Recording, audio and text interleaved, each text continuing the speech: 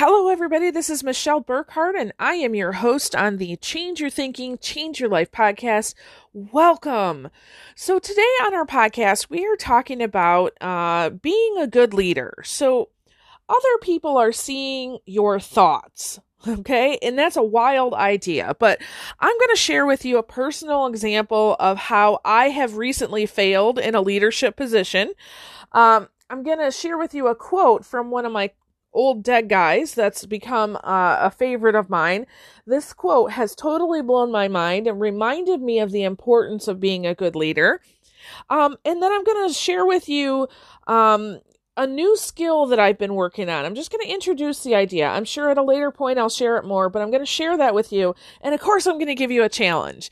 And at the very end, I'm going to suggest that you follow the link in the description, and I'll explain why. Okay, so get your pen and paper ready, and get ready to have your mind blown just as mine was.